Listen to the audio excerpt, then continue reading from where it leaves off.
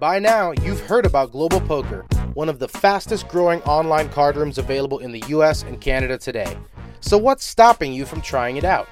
Global Poker is a safe and secure social poker site that uses their own patented sweepstakes model. Signing up is easy.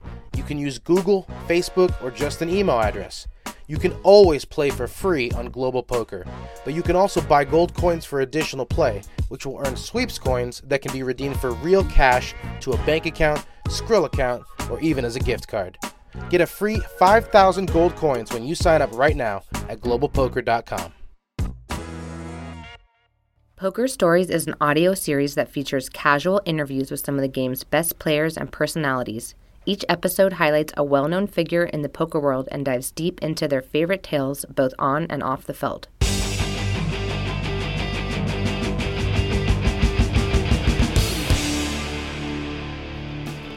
Hello and welcome to Poker Stories, a podcast brought to you by Card Player, the Poker Authority, and hosted by me, Julio Rodriguez. This is episode number 104, featuring Nathan Gamble.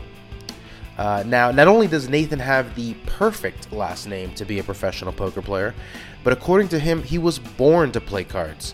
Nathan started playing poker before he was even a teenager, eventually graduating from the family stud games in Texas to online Royal Hold'em, and eventually all-night games with his dad. After high school, Nathan went to Colorado for college, graduating with a degree in international business. He then decided to enlist in the Army, serving as a field artillery officer while stationed in Korea. After leaving the Army, he worked towards becoming a helicopter pilot. But all this time, poker kept calling him back. Nathan made a deep run in the 2016 WSOP main event, and a year later he returned to the series and won his first career bracelet, banking nearly $250,000 for winning the $1,500 PLO 8 or better event. As it turns out, Nathan is a very good PLO player.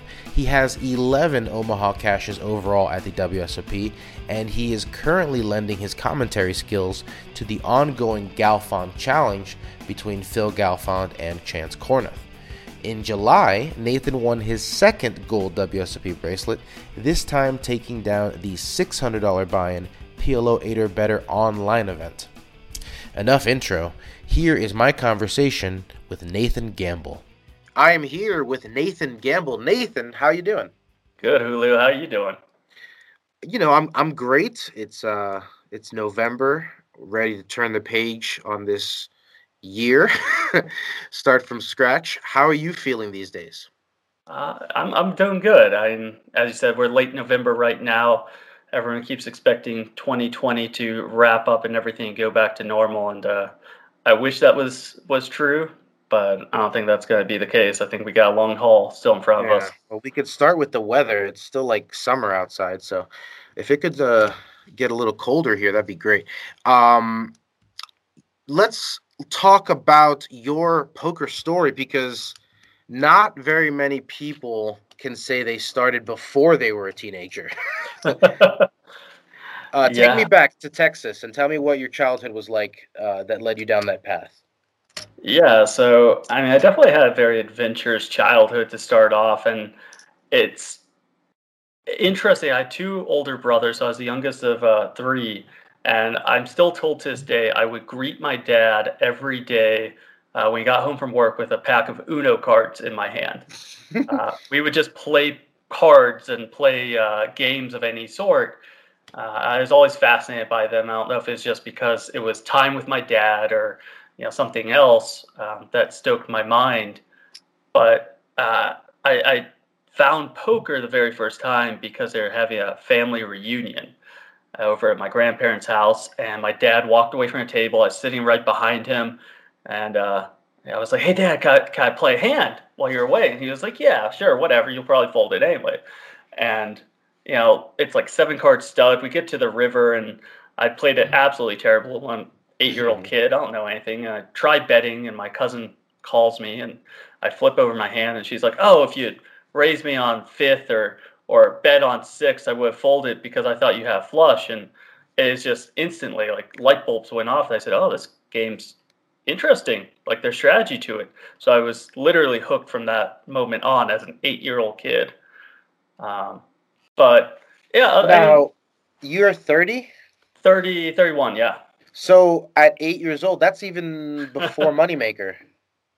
23 years ago. So yeah, 97. Yeah, so was your dad big into poker, or was it just any kind of card game around the house? So as a kid, it was any type of card game, but he was going to Vegas. I remember he would go to Vegas or to Shreveport with a friend, and he would actually bring me back poker chips. He'd bring everyone else chocolate.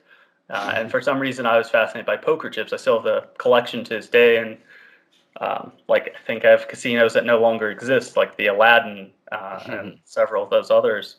But he would play 10-20 limit back then. I think to this day, the biggest night he ever had, he won something like $4,000 in 10-20 limit. That's a good night at 10-20 limit. That's a great night. I want those at games That's a I lot of play. big blinds. Yeah. Yeah. Games must have been nice back then, limit games. So the poker boom happens. You know, this guy with a great last name for poker wins the World Series of Poker. And I'm assuming it just takes over the household, or just you and your dad, or? Well, so before that, probably when I was about 12 years old, so we're advancing at 2001, so we're still a little bit before Moneymaker. Mhm. Then he was having these home games with his friends, and I remember they were just playing, the bullshit mixed games of Chase the Spade and baseball and guts, and I would sit there and watch them, and that's how I started getting more into poker. I think that's the next recollection I have of being in the game at all. I just watched them, and then Moneymaker happened, 2003. Everything switched. They stopped playing those games, and they all were like, "Oh, we should play Hold'em." And everyone's like, "What's that Hold'em stuff?" And you still had half of the crew whining off and on that they weren't playing mixed games anymore. But I just was the kid watching in the background until they moved the game over to my uncle's house, and I convinced my dad. I'm, 11, 12-year-old kid. I said, "Hey, can I play with y'all?" And somehow I weaseled my way in. I don't know how. It's so absurd when you look at it now. An 11-year-old kid playing with these 40, 50-year-old men. But he gave me $20, and I promptly lost it. I told him I'll mow the yard. Give me another 20, and he did. And I lost that. Um, and then I mowed the yard the next day. I think I mowed it one more time, a week or two later. I kept playing with them. I literally never remember mowing the yard again because I started winning. Um, I just realized there was a strategy, and I realized they were bad at it, and something clicked. And it's probably those years of Uno and Monopoly that got my brain working. So were you reading poker books at this time, or was it just a natural feel for the game? I know at this stage of the game, I've probably read every poker book there is. And at that stage, I was starting to get into every book there was. I think my dad had Super System on the bookshelf, and I don't even know what was out at the time. David Skolansky, 2+2s, their entire collection. So I read. Uh, I couldn't satiate my desire, and but it's also intuition. So there was a hand that developed one of the nights that my uncle raised, and it's no limit hold'em. So let's say we're playing 25, 50 cents. He makes it $2. I make it $5. I have pocket queens. I probably have a $25 in my stack, and it folds back to him, and he just gives some line about, "Oh, I'm not gonna get pushed around by this kid," and he shoves it all in. And I spent like 5 minutes thinking. And I just felt that he had me beat. And I folded pocket queens face up. And this is a game where people are shoving all in with king seven suited and jack five or whatever, just whatever floats their boat. And everyone is losing their minds, and he just kind of sheepishly shows pocket kings and is like, "How'd you know, kid?" And that's another one my dad still tells to this day of like, at that moment, I knew you were going to do something special in poker. Yeah. And you were like, "Oh, that's on page 8 of Mike Caro's Book of Tells." Everyone knows strong means weak. Weak means strong. Right? That's great. There's a story I read about you building your online bankroll from almost nothing At a very young age. Yeah. It was around you're going through the timeline pretty accurately here because this was right within that realm of 13, 14, 15-year-old kid.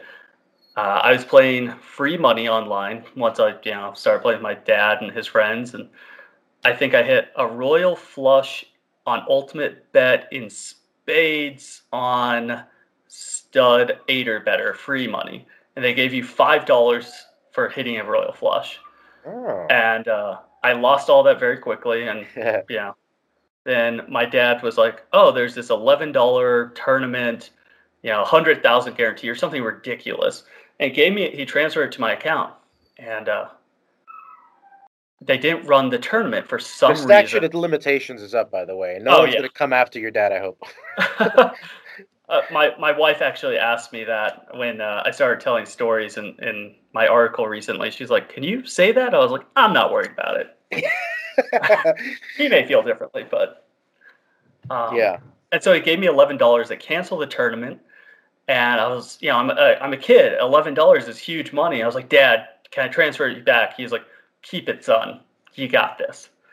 And I think I ran it down to like $1.37, and then I was like, I need to take this seriously. So I was on Ultimate Bet, and they had a game. I just started surfing around on what games they had that I could buy into because you have $1.37. You can play, I think, 2 cent, 4 cent limit was about it. And they had a game called Royal Hold'em, and it's essentially the ultimate short deck. It was aces through tens. Everything else was removed. And I very quickly realized that people get all in on the flop. I mean, it's limit, and they just shift back and forth and get all in on the flop if they flop to straight. Well, if you think it through rationally, it's only 10 through ace in the deck. So by the river, the board either has to be paired or it has to be a straight. So if you're getting it all in with a straight against a set or a flush, right? Yeah. Then you can't win. So if you have the set, then you're basically guaranteed to win against people getting it in with a straight. And I just started doing this, and I started realizing holes in people's games and realizing flaws. I built that up slowly to, I want to say, around $1,600 over the course of 6 months, a year. And that was my first bankroll. What does a 13-year-old do with $1,600? You play online. I started playing more online, and I was a kid in high school that, I want, clothes from Hollister or wherever I want. I would literally go and I would build out an order online and say, okay, it's $232. I'd go into my Ultimate Bet account and I would play all day, and I would make however much money I needed. I'd hit withdraw on that exact amount, and I'd hit order. Take out only what you need. Yeah. So you're cruising along, building a modest high schooler bankroll, which is an absurd sentence.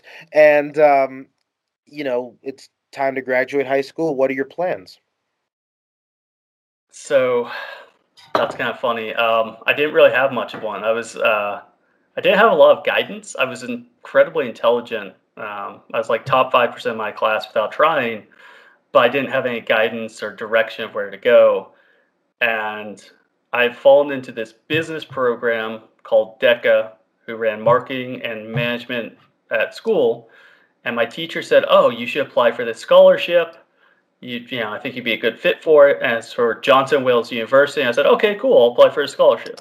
And they called me up and they say, "You're one of the finalists for the scholarship. We want to fly you out to Colorado, show you around the campus. We're guaranteeing you like $10,000 a year. And if you continue forward in it, you can have a free scholarship for the entirety of your college." Nice. So $10,000 a year plus a free trip to Colorado. Sign me up.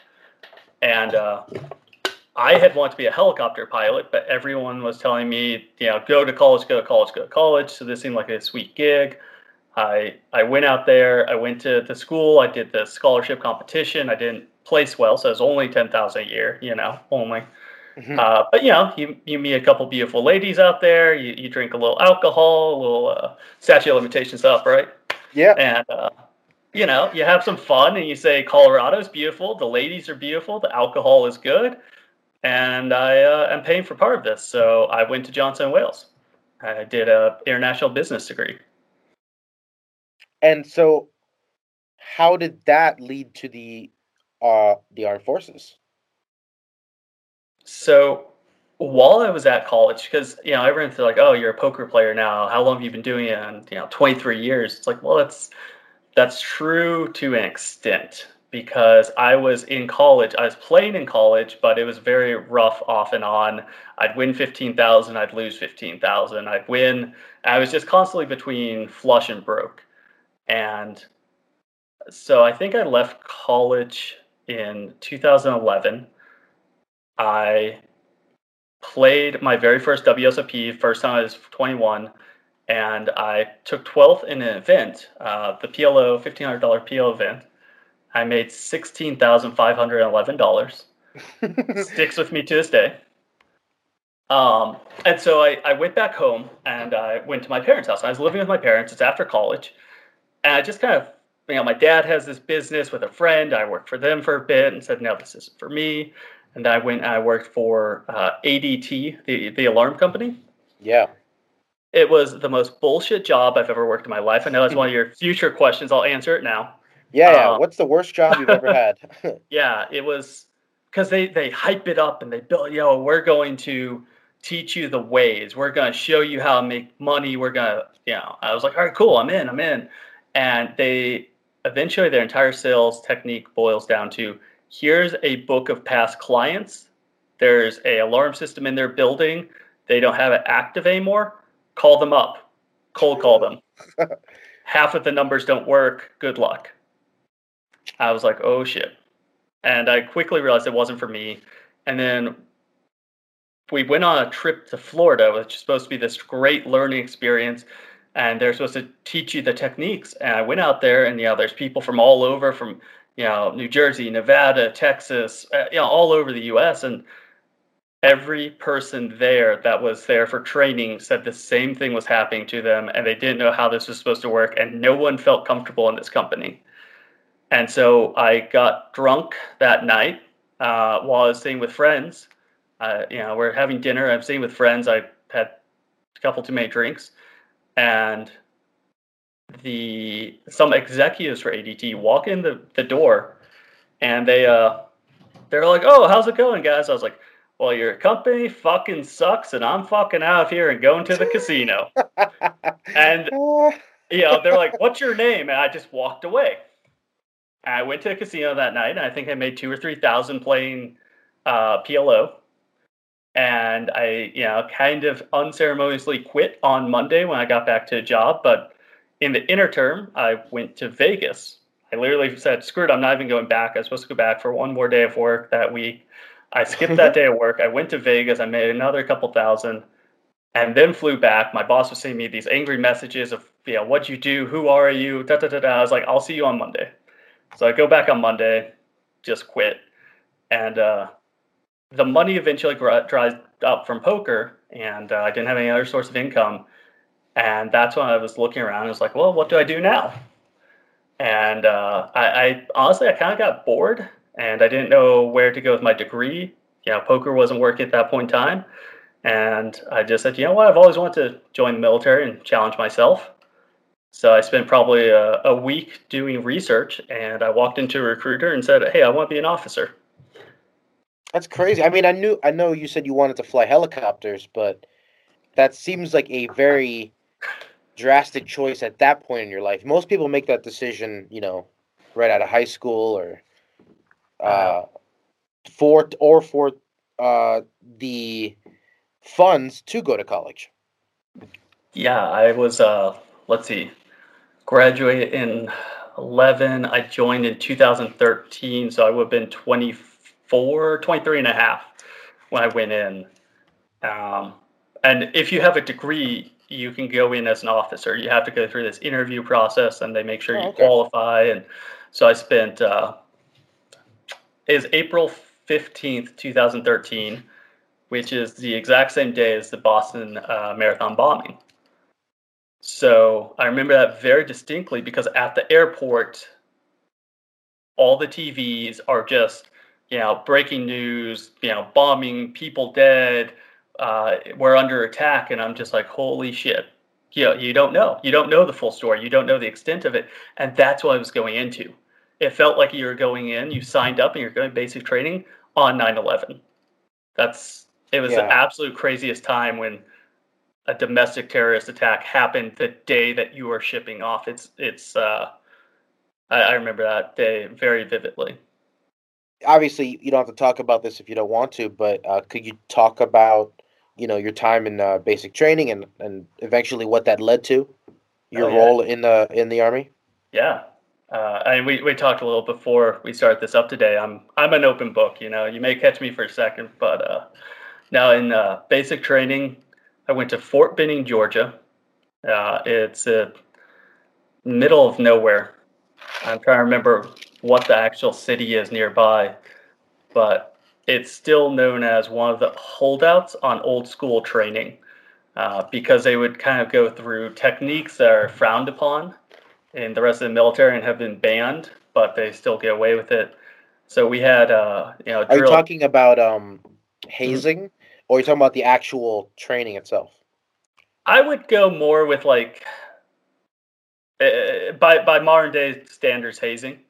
Okay. I'll tell you some of like exactly what I'm referencing, but the thing was, most of these drill sergeants had just come back from the war. So a lot of them had just come back from combat, and now they're placed with basically, in their eyes, kids, and they're babysitting. They don't want to be with us. And, one of them had just gone through sniper school twice and had failed out both times. So he's a, rather crusty old man at us young kids. And so is every day you're never alone. That's the biggest portion that has an effect on people.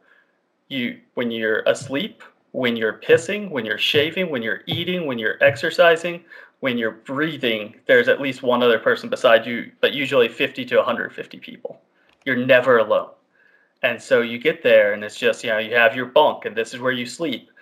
And when I say sleep, it's all relative because you would exercise all day, every day. You'd be going in the hot sun of Georgia in the middle of summer, and you'd never get enough sleep.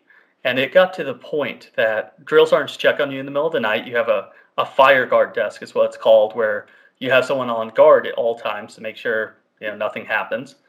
And they would walk in and check in and make sure everyone's still there. And he walked in the door, and they're quiet. They're trying to let everyone sleep. But my bunk was right beside the door. And I jumped out of my bunk, and I went to attention, and I called out, drill sergeant on deck. I was completely dead asleep. I have no idea this happened. Wow. Except for people told me about it. And that happened throughout the course of my training. I still don't sleep the best. And I think it does go back to some extent because of training.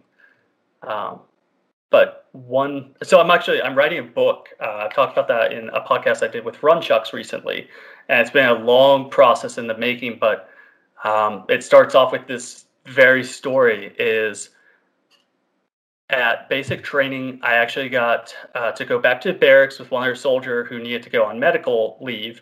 So it's just me and him, and it's just the two of us. It's the most blissful experience of having only one person beside you. And then the rest of the company comes back, and you just, you're inside, you hear the drill sergeant yelling outside, and he's yelling, and then there's a thundering of feet, and they all come, running in the doors, thrashing around, just, move out of the way, move.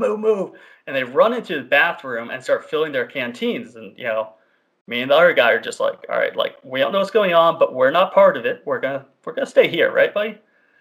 So they run outside, and drill sergeant starts yelling. And you hear thundering feet, and it's quiet, dead quiet for 7-8 minutes. And then they come running back up, and they repeat this process 3 or 4 times.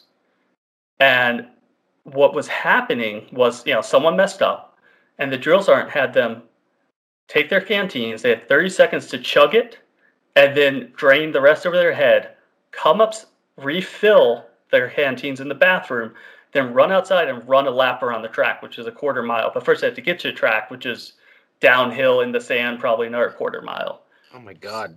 And it was just a process back and forth for probably 4 or 5 times. So mile to 2 miles worth of running and chugging. And at the end of it, they come inside and they all just look queasy. And the drill sergeant, gets everyone in a parade rest. And he says, "Which one of you motherfuckers is going to throw up on my drill pad?" And like basically everyone like raises their hand. He's like, "Get outside, go!" And they all run outside and just are throwing up everywhere. Oh.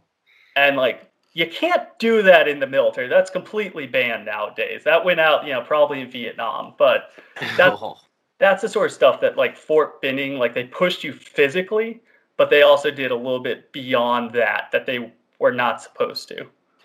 Ooh, my stepbrother was a Marine, and Oh, he told me the stories God about bless. in training about the gas chamber that they would make them go in Oh yeah. and take the mask off. Did you have to do that?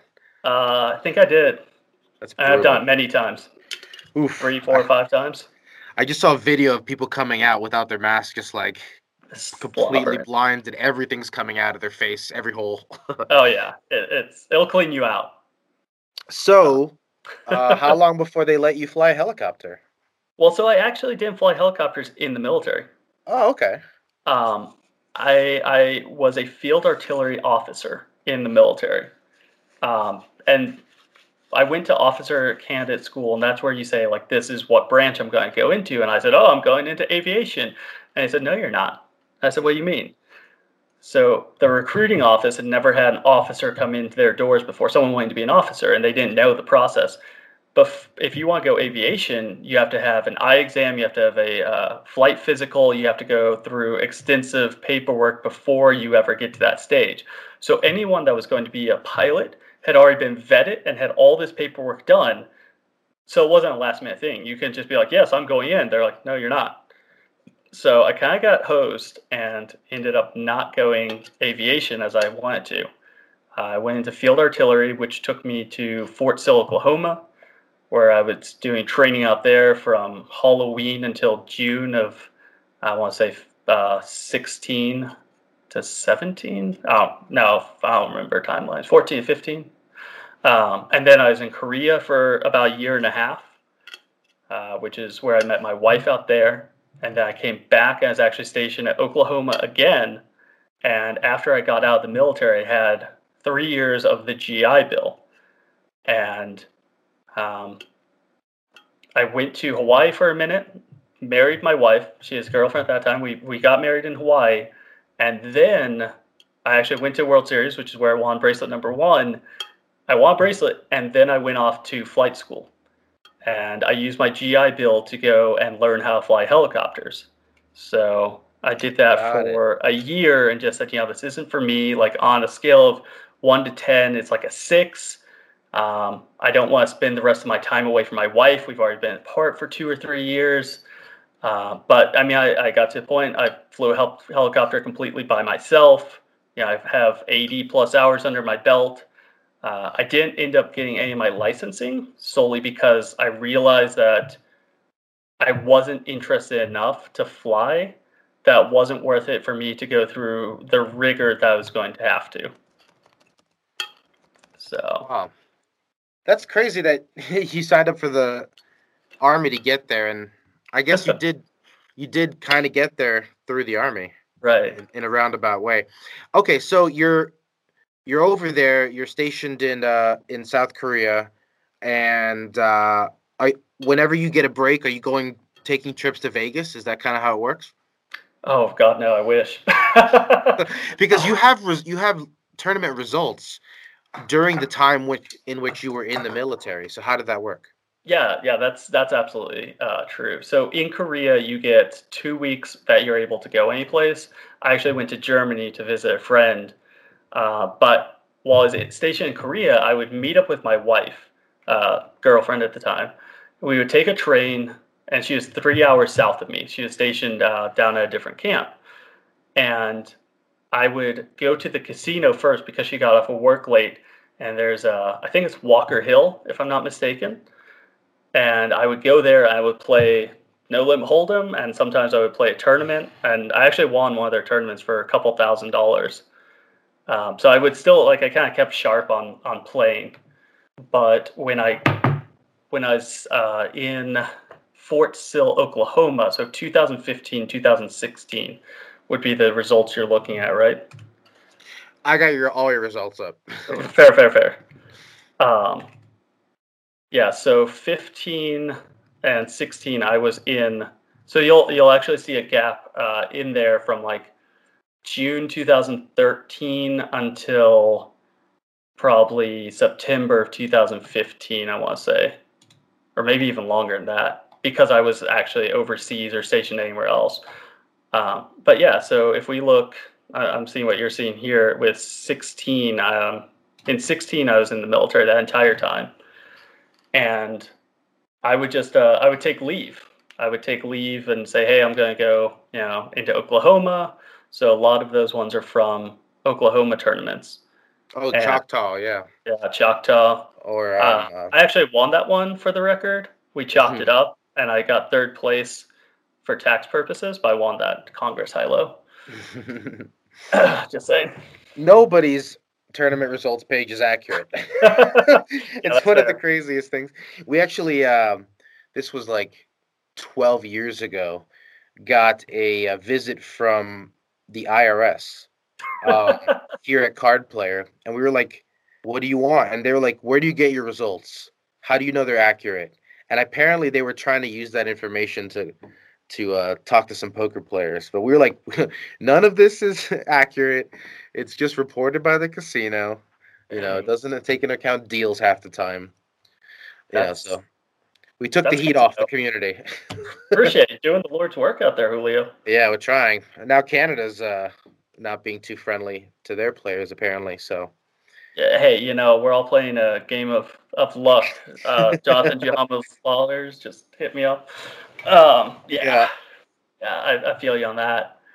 All right, so you are in your last year in the Army, and you make a deep run in the World Series of Poker main event, finish 176th for 42K. Is that kind of what made you decide poker's the way to go? So, as we've said, I've been playing poker off and on for, it's in my blood. I was listening beforehand, re-listening to one you did with Doyle, and he's talking about maybe poker is genetic when you look at Pam and you look at Todd. It's in my blood. So that main event, I was down around 25 or 30,000 going to the main event. I've been staying all around town, because whether it's free or cheap. I think I was staying at the Luxor that day, and I didn't even have the money in my pocket to buy into the main event. I didn't have any friends in town. I haven't until recently had many friends within the poker world. And I transferred money from one account to like my Bank of America account, so I could go to a bank and withdraw the money, and it didn't transfer. So I hit up my dad and said, hey, can you send me whatever I needed, 4,000 or 5,000. And he was like, yeah, I can do that. And I was like, yeah, I'll transfer from this other account. And thankfully it showed up. And then I looked on my phone and I said, oh, here's a Bank of America. I walked down there because I didn't want to spend the money on a taxi. It's summertime in Vegas. Terrible idea. That's awful. It's not a bank. It's an ATM. You can't withdraw the money. So then I have to take a taxi. I go to a bank, and this is very like day 1D or 1E or whatever it is, very last day. I'm already 2 hours late to registration. Yeah, half the field's already gone. Yeah. I go to this bank and I'm like, hey, I need to withdraw like a lot of money. Like, hopefully you can do it. Please, please, please. And they're like, oh, yeah, whatever, kid. It's 10,000. Here you go. And you're like, oh, thank God.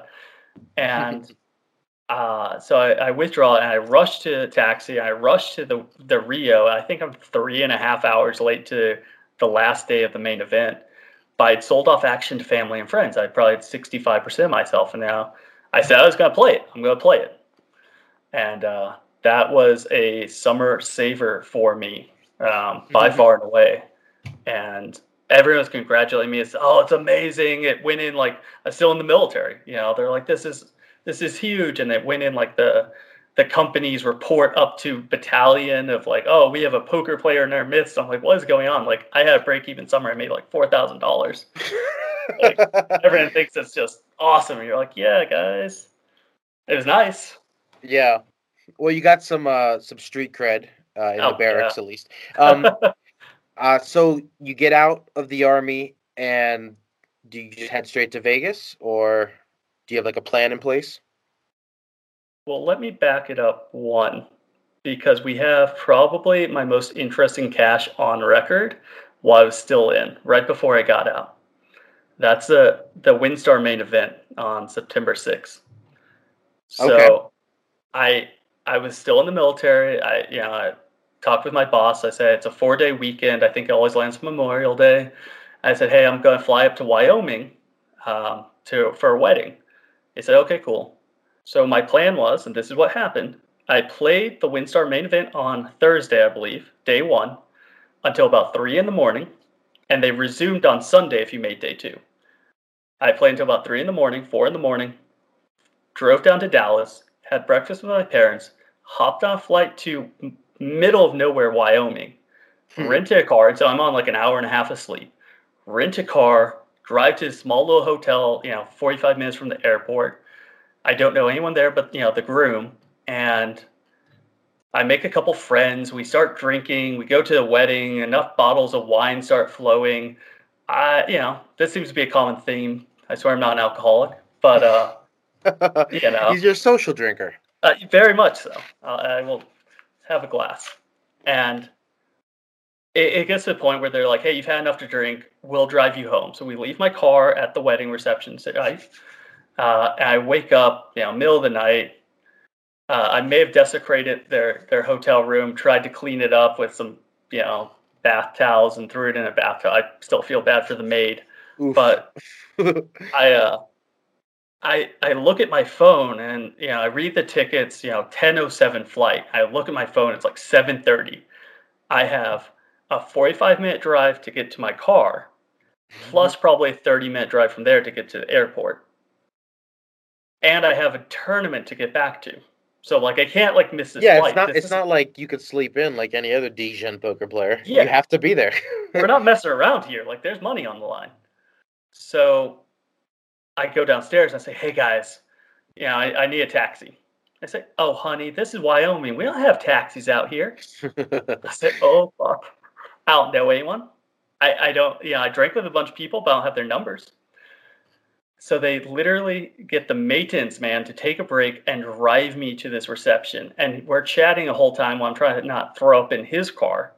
And Brutal. he's nice enough to be like, "Oh, like you're military. I appreciate what you're doing. Don't worry about it." 'Cause I was trying to like pay him for his time. He's like, "Don't worry." I was like, "Okay, man." Like, I jump in the car. I fly to the airport, trying not to get pulled over. I show up, and the airport's not even open. I'm like, "My flight's in like 45 minutes." What do you mean the airport's not open? I like double check my ticket, and I read the flight number 1037.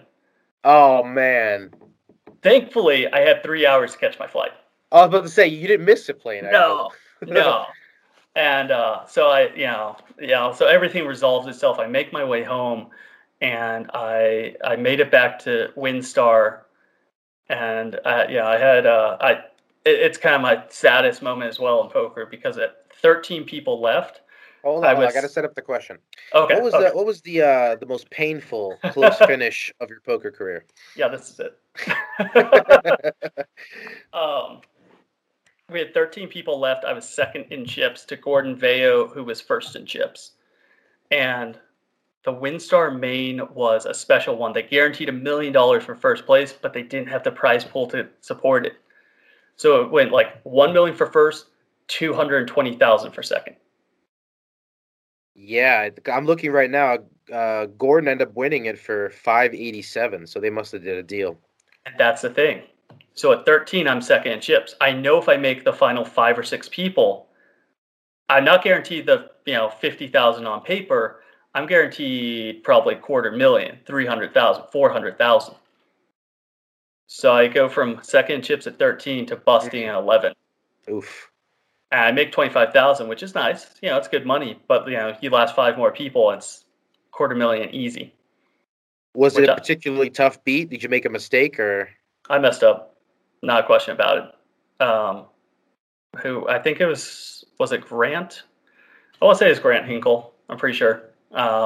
Raised on the button, whatever it was at that time, somewhere between 2x and 7x. It was 2016. Who knows?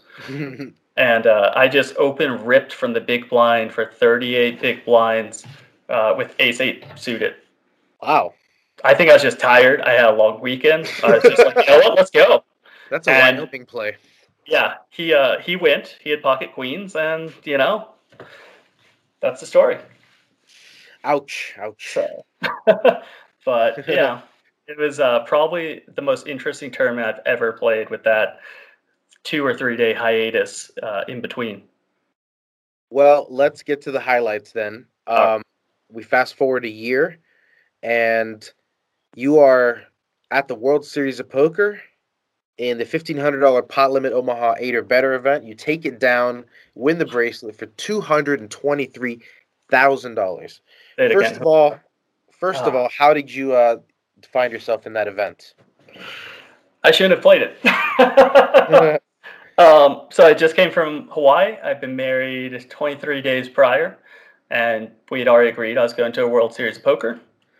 And she knew she's okay with me being a poker player. And I played probably 5 or 6 events before them, and I was burned out. I'd been out there for 2 or 3 weeks, and I was ready to take a break. I hit up a friend back home and said, "Hey man, I'm thinking of coming back to Texas. You around?" And he said, "No, I'm down in Houston. Come next week." So I was supposed to fly out the day of the PLOA event. I wasn't even supposed to play it, and I said, "Okay, well I guess I'll play this event and then see where you're at." And day 1, I honestly don't remember anything of note. It's just another tournament. I made it through nice and easy. Day 2 was a struggle. I got down to about 5 big blinds before or right after we made the money, and then had a serendipitous hand where everyone decided to limp in for some reason, and I had king 9-4 on the button, hit trips on the flop, and probably got up to about 15 or 20 big blinds, and I think it was enough to make me be able to limp into day 3 with 27 people left or something like that. It was a lot. And day 3 I was playing well, and I mean, if you check the updates even now, it's at the final table, it says what was happening then, but it's the course of the entire day, because it's talking about how I was on fire. I couldn't be stopped. I was a runaway train. I was the most dominant performance of the year, and that was my day 3. Whatever I needed happened. If I needed a 1-outer, it came. If I needed 2 outs, it came. If I needed the guy to brick 32 outs, it happened. It was fast. It was furious, and it was it was nice. So what are you feeling as you can see the bracelet at the finish line? You know what I mean? There's 6 players left, 5, 4. How are you feeling as it's becoming closer and closer? And not only that, but you're also locking up a bigger payday. So I was chip leader, I think, throughout the entire final table, to the point I didn't check paydays. I was in charge. We got down to, I believe it was final 4 people, and we took a dinner break. Someone said, "Okay, I won it." I went to Aria with my buddy, and we're talking through things. We're talking strategy. We're talking how things are rolling. And he said, "Okay, I'm playing cash game. I'll drop you off, and then I'll wrap up the cash game. I'll come rail you." I said, "Okay, cool." We came back, and it was exactly 1 hour and 1 hand of playing, because the blinds went up on the very first hand of heads up. So we played exactly 1 hour, and the very first hand, I was the victor. And so it literally happened so fast. I knocked out 4 peoples in 1 hour and 1 hand. It happened so quickly that I didn't have time to register.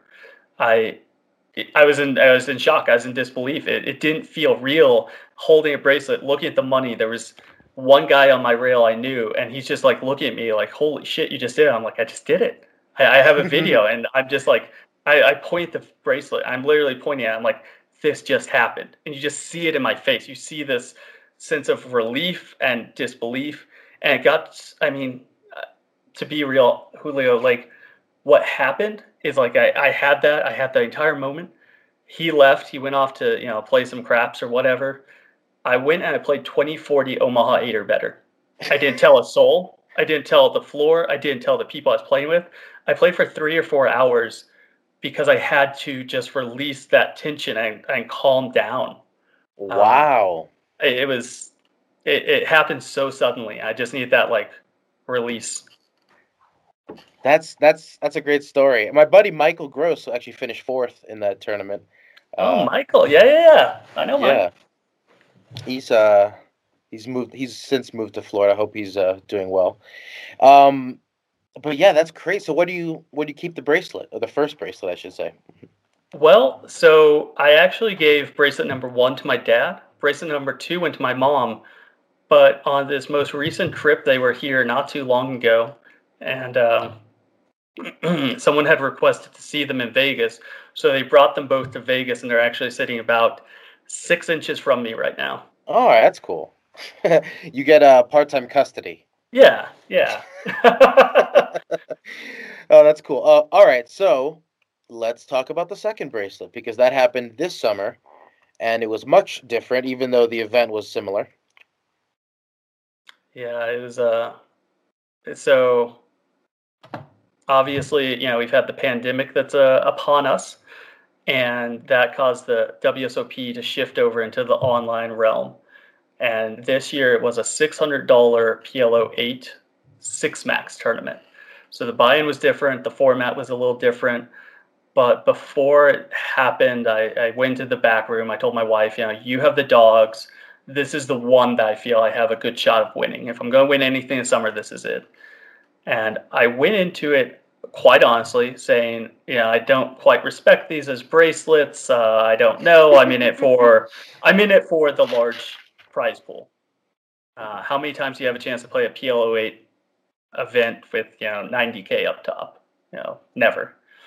And when we got down to the final 7 people, it was a battle back and forth. I've been a chip leader literally the entire tournament up until then. At the final 7, it was a battle back and forth just to make it to the final table. I was constantly a short stack. And then at the final table, once I got there, I had some key pots go my way, and I was like, "Oh, I can do this. This is real." And we got down to heads up, me and I think it's Danish 01, if I remember correctly. A And guy named Shane Daniels. yeah, I owe him my bracelet. I owe him the extra 40,000. And I say that, and with all due respect, he played heads up terribly. I thought he played most of the tournament terribly. Um, well, so the reason I say this is seven-handed. He was at our table. We had 4 people at our table. He was the monstrous chip leader, had 5 times as much as anyone else, and he would either limp or fold on my big blind when he was in the small blind 100% of the time. He never raised. He never applied any pressure. If he limped, then I would just re-raise him. If he folded, obviously I just win. And it got to the point it was almost absurd. Like he was trying to keep me in. I don't understand it. So he is a perfect heads up opponent. Maybe he knew that you had won a previous PLO 8 bracelet, and he was practicing avoidance. He was scared. He was real scared. Exactly.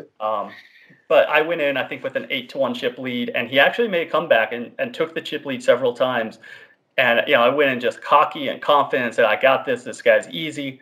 And he put up a fight. And once he took the chip lead, it became real. I said, "Oh, like I have a chance to lose this. How much extra money is on the line? There's a bracelet on the line. Oh shit!" Like it became a lot more real. And once I closed it out, then it was kind of the same feeling as a surge of relief. I think it was 2:30 in the morning, and I just felt relief spread through my body. I didn't go to bed for 3 hours. I just kind of sat there and hung out and just chilled. And it because I'd won previously, in a live event, and I now had the online, and I had the same wave of emotions. It changed my attitude towards the online segment. And I said, okay, this is a real bracelet. It has the same feeling. It has the same connection. It has that same notoriety attached to it. Yeah, and obviously being in the 2 bracelet club is a lot more exclusive than the 1 bracelet club. Did you feel a sense of validation? My my wife's parents don't understand poker, and when they heard I won it, they said, "Oh, that's cool. Good job." And I looked it up online, and at that point in the summer, there's 237 people other than me who had done this. in the entire Yeah. world. And so I felt like when you can look at that and you can say, yeah, like I did something 237 other people have done in the world. Like that puts you into such an exclusive club. And I felt like that was a moment of validation I could point to and say, yeah, I'm not just a one shot, I'm not a fluke. Um, I'm something special. So there was definitely a sense of validation within that. Well, that's a surprising number. I would have guessed it's more. Yeah. It's does that include everyone with 3 or more and 4 or more and all that? Yep. Yep. Wow. I think it jumped after that because several other people won online duels. So I think it's around 250 right now. But Yeah, still we'll be decades away from that being 1,000 people. You're yeah, going to be in a small company for a while. Um, okay, so obviously I look at all your results and I'm seeing a lot of caches for PLO 8 or better. Um, what is it about your game that is well suited to that format? when I was in that hiatus between college and the military, I was playing at WinStar, playing No Limit Hold'em. I played a little bit of '08, and someone approached me and asked if I want to deal underground games in Dallas. And I dealt underground '08 games for a while. So I have a lot of experience with like, is limit, but still like the split pot concept. And for some reason, I took that with me for about a year of dealing that and just watching. And then when I was playing in college, most of what I was playing was sit and goes. And for some reason, I gravitated towards PL08 specifically. And I was just getting in 50 to 100 reps a day of sit and goes of PL08. And I think it's just how I view the game. It's how I process things, how I look at the split pot nature. And it's very different than a lot of people. And I've transitioned even now into the mixed game community, and the majority of those games are split pot games. And it's allowed me to adapt and very quickly get to a point of being a winning player in mixed games because just understanding split pot dynamics is I think critical for that success. What do you think is the biggest obstacle for players trying to get into mixed games? Like, what's the first hurdle for them for that thing to click or be unlocked in their brain? Well, the first hurdle at this stage, because of online poker not offering it, especially stateside, a little bit, around the world, but is there aren't games available. Yeah. Um, so there's no low stakes games. There's a 918 that sometimes runs over the Aria, um, but how do you say like learn mixed games? Come into our 3060 game, Yeah, and even 918 is not a beginner stakes. right? You can still lose, 800 trying to learn that in a night, trying to learn the rules. So the biggest hurdle in mixed games specifically is that hurdle of trying to find stakes and trying to have an intro level. So I've talked with people trying to build bridges between games. Sometimes pre-COVID there was a 3060 game at Bellagio and 8160 over at the Wynn, and there's no bridge between them. There's no bridge between a 918 and a 3060. There's no 2040. There's no bridge beneath the 918. There's no meetup games, but people are interested in them. People want these stakes. They just don't have the connections to make it happen. They just don't have the ability to make that work. So that's what's brought me into a large part of the media side is trying to establish a bridge for mixed games, establish a home for the community of mixed games. Is I want to give back for everything that poker has given me, and try to find an avenue for people to come into this world. So, is mixed your general game of choice, mixed cash, your general game of choice these days? Yeah, yeah. I started playing April of last year. I said I'm a very fast study on it, and I started playing. I think I played 4.8 or 9.18, whatever it was back then, Aria in April of last year, and now my regular game is the 8160 over at Win. Now, the people in that game, would we recognize them? Would the people at home recognize them? Or are these the quiet killers who come in and they don't need the limelight of tournament success? Well, do you know the name Ali Najad or Brandon Shaq Harris? I Joe should interview Tian? both of them. Yep. Two of my favorite podcasts you've done. Joe Tehan plays in there. Mark Gregorich plays in there. But there is still a handful of people that are, beneath the radar. No names to it, but very very good guys. And we've built that game as it's not private by any stretch of imagination. We all text each other. We have a group chat, and we say, "Hey, like, who wants to play today?"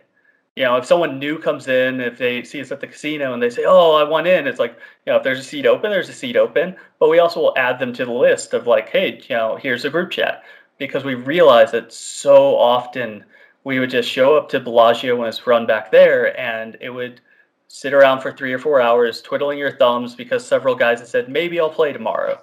Yeah. So we've established a nice community within the mixed game world for that game. And it's a weird environment, Julio. It's weird. We're space aliens. But we'll all go and grab dinner after the game or have lunch before the game. So it's a lot of friends, but we're also doing it obviously for the money. Yeah, let's get into some rapid fire questions here. You are named Gamble. I mean, obviously Chris Moneymaker winning the main event. That was his name was a big part of it. Do you feel like your name led you down the path of poker in any way? I don't think I could have kept off this path if I wanted to. I You don't think if your name was Nathan Tax Accountant, you would have gone a different route?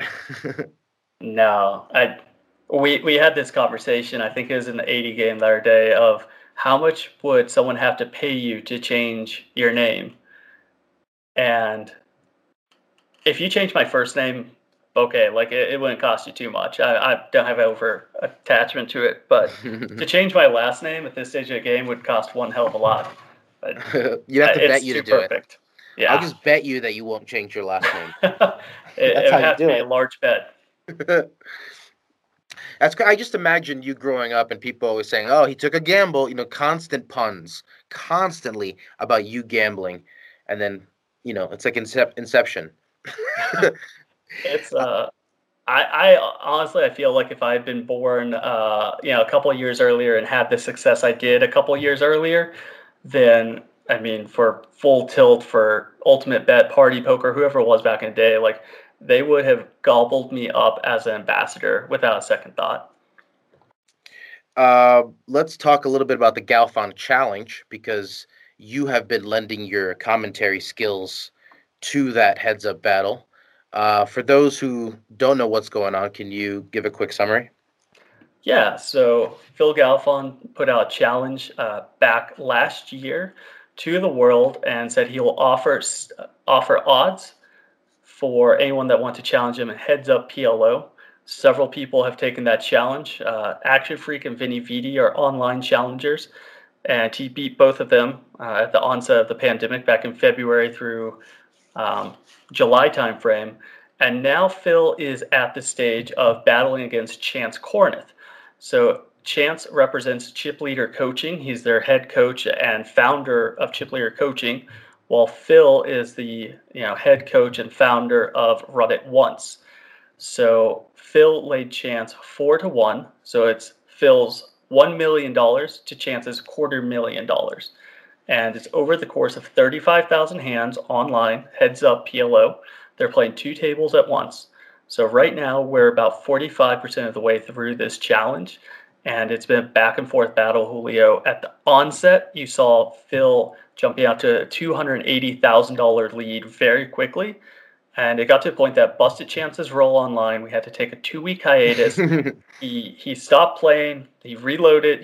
Took his briefcase full of cash down to Caesar's Palace, reloaded his account, and then he made one hell of a comeback. He erased the deficit from Phil, and then he took a lead of 340,000. And we're on break right now. Phil got some momentum going, and he's down about 90,000, which for how we've seen this challenge going is pretty respectable. And we're on break right now for a couple weeks over Thanksgiving holidays, as well as Chance has a WPT final table to play on December 3rd. So they're kind of letting him have that time to adjust his mindset and hopefully take down that $500,000 prize over there. But yeah, I'm doing that with Henry Kilbane. For those of you that watched WSOP Europe, he did the commentary for them. We're doing it with another streamer, 08 Grinder, hops in there when we're unavailable sometimes.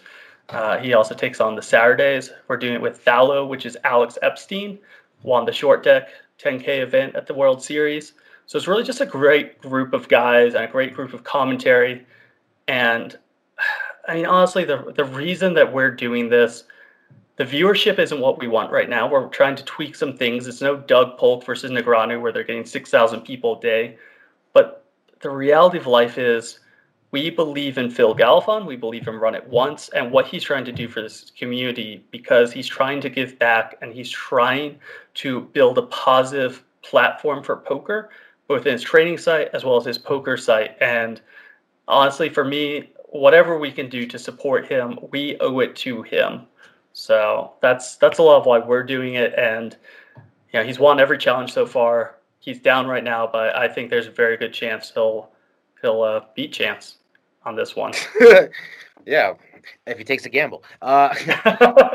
Take a chance on gamble. Exactly. So I'm wondering what your thoughts are in general about these heads-up matches that seem to be happening these days. Obviously, it was a little bit born out of necessity after the pandemic kind of shut live poker down for a bit. But you know, what are your thoughts? Do you like the idea of this trend continuing for a while? Do you want to get involved yourself? Do you think Phil will challenge you to PLO 8? First time I ever met Phil was when he won the PLO 8 event, the 10K. I took 17th or 18th that year. I have an 18th and a 17th in that one. I think it was 18th, but I met him there. Very, very nice guy. He'll be the first to tell you PLO 8 is not his strong suit, which is funny with a 10K bracelet. So I think what PokerGo is doing, that live format, is really the way forward. The Antonio versus Phil Hellmuth, because it has a dynamic, you can watch the players, you feel that energy going back and forth. And I mean, I harken back to the Rail Heaven days, though. Right. You remember, was it Hastings versus Isildur? Yeah, Brian Townsend as well. Yeah. Well, the $4 million night. Mm-hmm. I watched that thing through and through. And so I think there is a little revitalization of poker that is coming off of this pandemic. And I think it's definitely good for poker. It's never going to be bad to have, you know, public matches out there like this. Yeah, I was thinking back. Even Daniel back in the day when the Wynn card room first opened had that series of like I think it was $500,000 each challenge in every game, and he and Barry Greenstein did battle for a long time. Heads up. Barry, Mimi Tran, which was Barry's girlfriend / protege at the time. Yeah. So, I read that you were a theater student. I myself got a scholarship to college for some high school theater. I'm wondering what roles you played. Oh God.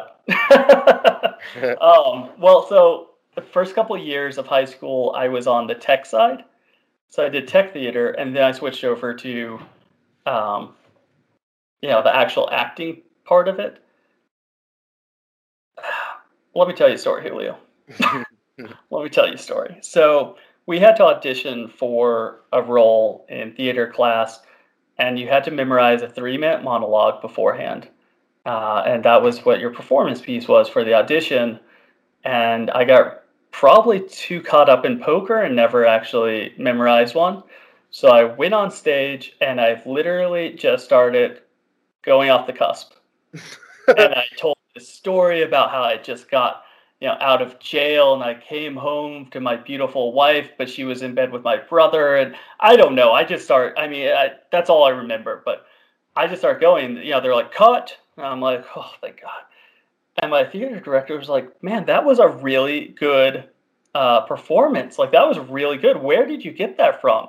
I was just like, oh, the Woodwork Diaries, sir. He's like, what? I've never heard of it. What is it? I'm like, all right, I just made it up on the spot. And he was just like, wait, what? I was like, yeah, I just made it up. He's like, oh, I want to read the rest of it. I was like, oh. I didn't do any major. I was a bit actor. I was never in any like scenes. I made a high school musical, and they told me not to sing. Like I wasn't the guy leading the stage by any stretch of the imagination. What was your most famous role in high school? Well, we did a show called Cinderella Wore Combat Boots. All and right. it was just a joke version of the Cinderella story, and I played Prince Charming, and this was 60 pounds ago, and yeah, apparently I was good enough that I won a college scholarship with that performance. Did one more show in college and realized, I have a face for radio. so here I am living my theater dreams vicariously through a poker podcast. But that is interesting that you have that background given how well you do with your commentary. You don't seem to be stumbling over any words or being flustered by all the action. You said helicopter flying was a 6 out of 10. Mm-hmm. What would you consider a 10 out of 10? Ooh. Solid question. I know you are an adrenaline junkie. Yeah, that's fair. We talked about that for a second. Back in high school, I rode a bull. That's the interesting thing. Everything's different. Like I rode a bull in high school at like 18, 19, and what it taught me is like time, because I was on there. I think I was on there the full 8 seconds, but it felt like everything was so slow. It felt like a minute long. I was on there. It felt like the bull stopped at one point for 30 seconds, and afterwards, my friend's like, "Oh, it stopped for like barely half a second." And it changed the perception of time. Skydiving changes your perception of the landscape because you're able to view the world from a very, very different lens. I have my scuba diving license. I lived in Hawaii with my wife for a while, and being underwater and being floating and free almost is, it just teaches you, that feeling of freedom. I did bungee jumping in New Zealand, and that was probably the most scared I've ever been in my life. Because like when you jump off the bridge and you don't realize there's something attached to you, and you just say, "What the hell did I just do? Why am I jumping to my death? What's going on? Oh my god! Oh my god!" And then like it catches you, and you say, "Oh yeah, thank God. There's a reason I did this." So, I mean, it's like I think just living, just travel is probably 10 out of 10. Going there and experiencing different cultures, going there and viewing the people around you, understanding how people live. I know probably on this rapid fire, one of the questions you ask is, what's your biggest pet peeve in poker? Mm-hmm. And my biggest pet peeve, and this is because I'm well traveled, because I've seen people in Korea, some not in the best situations, living with the threat of war beside them. I've seen, terrorism over in Europe. I've seen the places people live in, and it's when you're at a poker table and someone is just raging and raging, they're on full blown tilt, and they lose perception. They lose where they are in the world because you're sitting in a multi-billion-dollar casino. You have whatever you want to drink at your fingertips, cold, fresh. You have a beautiful cocktail waitress. You have thousands of dollars in front of you that you should be able to lose and not affect your life tremendously, that you're able to bring in. And when you rage and you leave, you're going to jump in your car and you're going to drive to your house. What do you have to be mad about? Yeah. And that's my biggest pet peeve, is just like, I know multimillionaires that rage harder than the guy with $20 in his pocket, and they just have lost their perception of reality. And I think it's just people that don't have that perspective and don't appreciate with what they have in this world. So you've been all over. Is there something left on your bucket list? Or what's at the top of your bucket list? Before an hour and a half ago, Julio? Don't flatter me too much. Hey, if you think I'm kidding, a lot of stuff has popped up since I won that second bracelet. I not only got interviewed by Card Player, but then y'all hit me up and said, "Do you want to write articles for me?" I was smiling ear to ear. But my wife will tell you, for 3 days, I wrote my first article before I even messaged Steve back. And to do this podcast, so for me within the poker world, I am bucket list is whatever comes next. That's the pinnacle. This is the pinnacle. Whatever comes next, I'm a kid with a dream in this world. But as far as like outside of that, I think a lot of it is just experiential. That's how I've lived my life so far. And I don't have anything directly on my bucket list, but I think a lot of it would be food related, of traveling and going and experiencing some of those foods. Maybe running with the bulls, if we had to get into like a really nitty gritty answer for you. Well, it doesn't have to be dangerous. I mean, obviously that's your cup of tea. It is. Have you ever turned anything down? Has anything been too gnarly for you? No. Nothing that comes to mind. That's the new challenge. All of Nate's friends listening, go out and find an activity he'll chicken out of. See if he can get them. I learned early that you have more regrets in life for the stuff that you say no to than the stuff that you do. So yeah, I don't say no to a lot. What's the biggest pot you've ever won or lost? It could be a dollar amount. It could be a situational one. So obviously, tournament-wise, equity-wise, that's the one everyone hits you with because you're talking with the big leagues, high rollers here. We're gonna stray away from that. So cash-wise, I played nothing overly significant, but the one that sticks out the most in my head was I had taken a trip to Hawaii from college. I stopped over at the airport. I missed my flight because of it was a time zone change and my phone didn't change over. So I was stuck in the airport for like 6 or 7 hours. I was playing online on Ultimate Bet. And I was playing heads up PLO against Yellow Sub, which is Jeff Williams. Yeah, Jeff. Old school. And I had loaded about 80% of my bankroll onto Ultimate Bet because they told me they'd give me a free seat into the main event, $3,500 seat. I was young, I was dumb, I didn't realize there was something called rollover, and that I was basically locking my bankroll down for 6 months' time if I played cautiously. So I said, screw it. I started playing 1020 PLO, and I probably had $15,000 online, which was 80% of my bankroll. And I built up a pretty big stack, like an 8K stack. And it was heads up PLO. I want to say he was on the button. He makes it 60. I make it 180. He makes it, whatever that is, 540. I make it 1620. So this is back in the heyday of PLO where no one really understood. So he has about 8K. I have 8K. I make it 1620 pre-flop. He flats it. We have 6,500 behind. I have like ace 6-7. The flop comes out 4-5-5.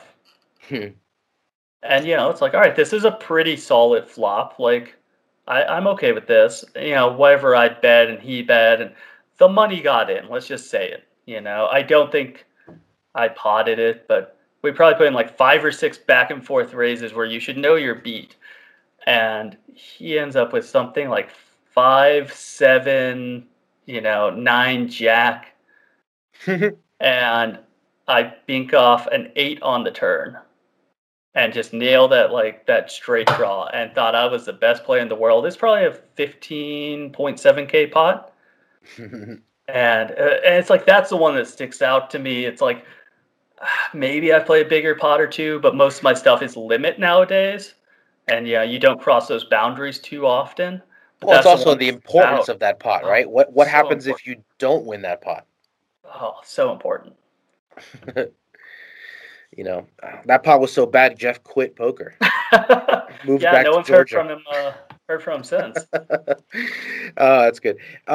What about the weirdest place you've ever played poker for money? Oh, damn it. So you asked me before we started if there's any question that I want you to ask. This is the one. Okay. All right, Julio. With somebody as well-traveled as you, I'd be hard-pressed not to ask it. No, it's in Dallas, actually. Okay. So, as I said, I was dealing these underground games, right? And they were in these VA centers. VA centers are obviously underground for poker clubs. Let's all be real. And this guy came in and he played for a while and talked with me outside and said, "Hey, man, I'm gonna start my own joint. I want you to deal for me." I said, "All right, like I'll work a couple of nights there, a couple of nights here." So he gives me the address and I show up, and I shit you not, it's this like 60, 80 acre drive-in movie theater. Mm. And it was this old rundown field that had been converted into a flea market. So you like drive up to the gate, you give them a call, there's barely any cell phone service, and it's this old like gate that someone has to manually come out and like crank up for you. And it's just like this fair yard carnival area where half of these booths are run down and they have cobwebs on them. Half of them have, like carnival toys and flea market items. It's this very weird atmosphere. You kind of drive back through into this little amusement park.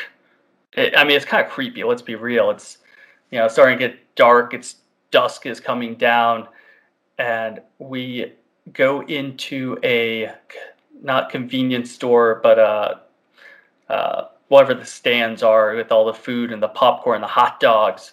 Yeah. And that's at the front. You have your soda machine, you have your ice cream machine, you have a popcorn machine at the front, and then you have in the back like 4 tables set up.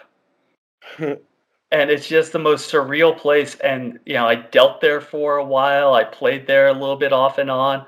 But you're in the middle of this like desolate 80-acre field that's supposed to be a drive-in movie theater with creepy clown dolls as you drive in, and it was by far and away the most surreal place I've ever played poker, dealt. And I just look at that and say, like, how did no one just get killed? Like in the movie, someone always gets killed out there. Right. I think Haunted Drive-In Carnival is the winner so far for weirdest place, especially since it was just Dallas, not like some weird country you were in.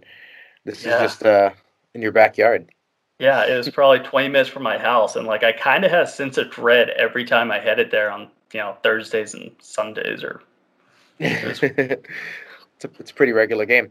Do you have a celebrity doppelganger, or have people told you look like somebody? So in high school, I got the kid's brother from High School Musical, not Zac Oh, God. Efron, but like the other guy. I don't know. It's been a while. And Hold on, I gotta Google this. Zac Efron's brother in High School Musical. I think it was let's see, High School. Just getting a lot of Zac Efron pictures. Right, of course. Man, he had a lot of hair. Oh, Ryan Evan, Lucas Grabeel. Ryan Evan, High School Musical. Now looking at him, I'm like, yeah, when I'm clean shaven, I actually do look Whoa! like a kid. Yeah.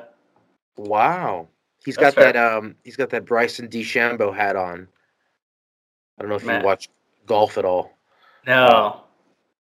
That's a look. Let's see if I can find that one. Oh, Bryson? Yeah. No, it's just because of the hat. I gotcha. But the other one was Macaulay Culkin from Home Alone era. Apparently, at some point in time, that's been the most consistent throughout my entire life. I could see People it. say that one. I could see it as if you were younger for sure. Definitely not Macaulay Culkin now. Thank God. Because he looks terrifying. He definitely belongs at that Haunted Drive-In Carnival. But he was married to Mila Kunis. So shit. I mean, if that's what I have to look like. Exactly. It's funny you mentioned Home Alone. My daughter was watching Home Alone 2 as I walked out the door this morning. Christmas movie. Exactly. It's that time of the year. All right, we got a few more here. Are you superstitious at all? No. I know I jokingly will like let my wife pick my clothes before I go to a mix game if I've been running bad, but it's just more joke than anything. Let's see here. What's the most entertaining thing you've watched, read, or listened to since the lockdown? Galfond Challenge. You should check it out. Let's see. Yes, all of our listeners should check it out for sure. That's a By the way, solid you question. didn't mention where can people watch that and find your commentary. Yeah, absolutely. So I get that up on Twitch under the handle SurfBum4Life. I know you'll have that in the notes. Sometimes we run on Henry Kilbane's channel, which is just twitch.tv/Henry_Kilbane. And yeah, so that Either way, one's you'll tweet about it. So it's out there a Yeah. lot. That seems to be all my Twitter's used for these days. Let's see, most entertaining thing. Queen's Gambit. Queen's Okay. Gambit. That has been on fire. You watched the whole thing? Oh, in like 2 days. How are you as a chess player? So here's the funny thing. I'm not a chess player, but my dad basically did Queen's Gambit back in the day. He was like the high school nerd that would travel, to tournament circuit, and like he played a bunch of tournaments and like was actually really good at it. And he tried teaching us all, and that one never stuck with any of us. I definitely enjoyed the series. The only issue I had was with the second episode. I wish they had cast somebody younger to play a 13-year-old girl. It's kind of weird where she's like playing both a 13-year-old and later like a. And then on a 25-year-old, and it's definitely weird. Yeah, I'm with you. But she's the star. They got to put her on screen somehow. So makes sense. Do you like telling people you're a professional poker player? Yeah, so I thought about that one a lot before this. As I said, like I know your questions, Julio. They're no surprise to me. So I like it if people can be intelligent about it, because if people, they'll give you like my cousin plays poker, this plays poker, I play poker. You just like you kind of want to give up. Yeah. It's like if someone tells me they're an accountant, I'm not like I do my taxes, buddy. Fuck off. That's true. But like I will never tell like an Uber driver or somewhere where like let's say I'm going to a tournament, I'll never tell someone I'm a poker player, and that's more out of self-preservation because like well I'm jumping in an Uber. Where'd they pick me up from? If they pick me up from my house, they know where I live. If like I'm going to the casino and I have $10,000 in my pocket because I'm going to the game, I don't want them to be like, oh, you're a poker player. Tell me more. Oh, where are you going? You're going to the game right now? Oh, like, how much money you got? It's like, I'm just cognizant and aware of that stuff. So, I have no problem. Like, I got pulled into a conversation for literally an hour and a half at a friend's wedding because you're a poker player. Phil plays poker. Phil, come here. And like pulled over the uncle and literally an hour and a half conversation. It's like, okay, cool. Like whatever. Let's talk. If you think it's cool, we'll talk. But I have no problem with that. But I think from a self-preservation angle, sometimes I stray away from it. Yeah. Well, it was nice of you to talk to Phil Ivey at that wedding. Do you have a nemesis or somebody you can't beat? Someone who's always held over you? I don't know if you've been in those games long enough to develop a rivalry. To some extent. Well, okay, so pre-COVID, it was Ollie. Oh, okay. Ollie, he usually holds over me to some extent within the games pre-COVID. Post-COVID, no, I overcame that one. Nice. Favorite gambling movie?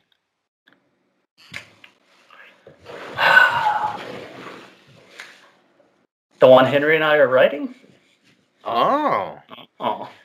Can you give us a sneak peek without losing the rights?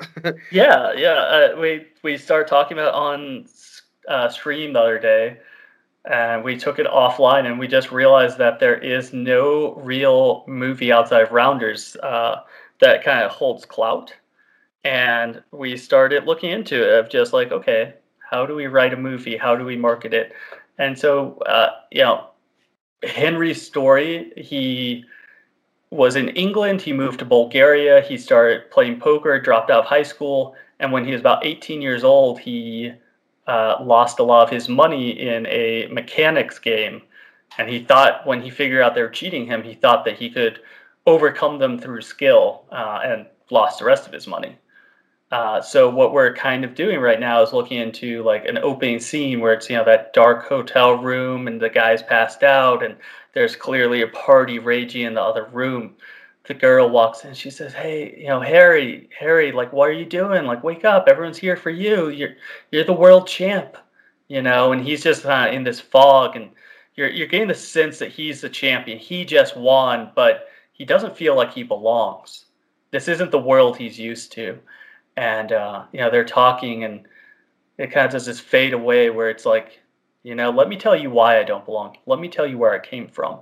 And it's flashing back into that poker world, that kind of gritty world of where he came from and how he came up from a child into being a world champion of poker.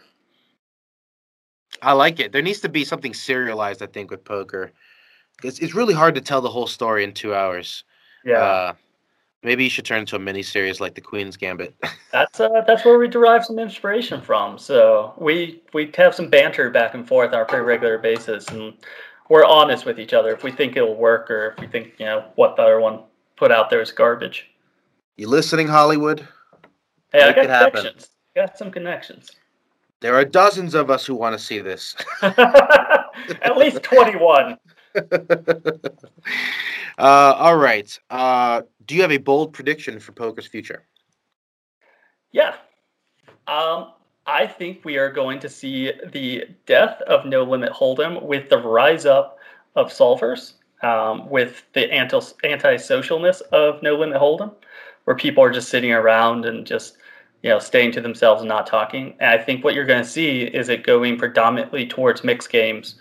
So if you have a mixed game where it's 5 to 15 games, wherever they're playing, doing a solver for that is so much harder. How do you do a solver for, Badusi, Badesi, Dramahog, Raz, Stud, No Limit Hold, Double Board? How do you have a solver for 15 different games all at once?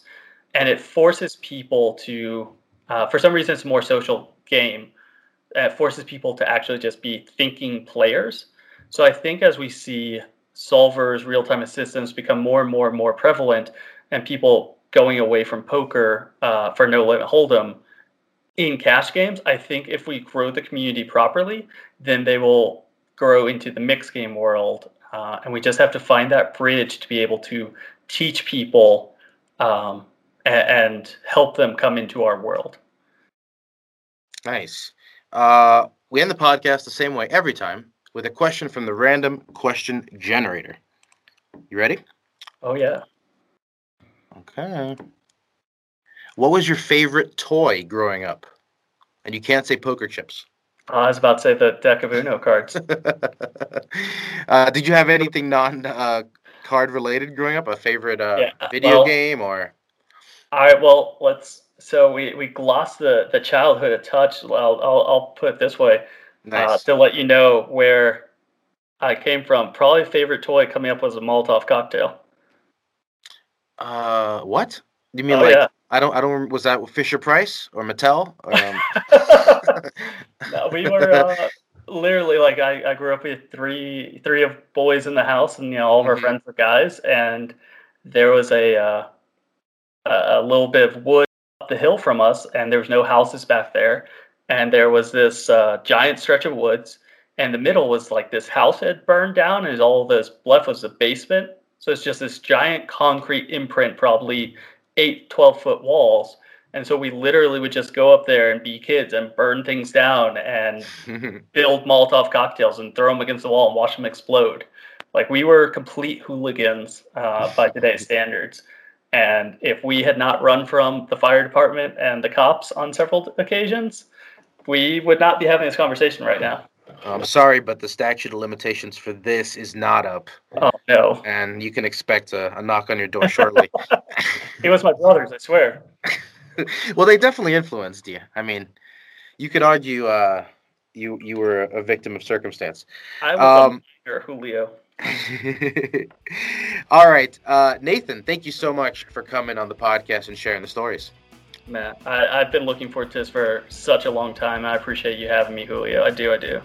There you have it. That's the show. Thank you once again to Nathan for coming on. Believe it or not, the guy has a lot more stories to tell. One of the craziest stories about Nathan is that he was once kidnapped. I know, right? You can actually read all about that harrowing experience in a series of articles that Nathan has written for Card Player magazine. Just go to cardplayer.com and search his name and click on his author page. You can also follow him on Twitter at SurfBum4Life. Wow, he surfs too. And of course, you can catch Nathan commentating on the ongoing Galfond Challenge by checking out his Twitch channel, also at SurfBum4Life. Follow us on Twitter at CardPlayerMedia or at Poker_Stories. And as always, leave us a nice rating and a review to earn yourself a free digital subscription to Card Player magazine. Let us know you did so with an email to pokerstories@cardplayer.com, and we'll make sure you get hooked up. Thanks for listening.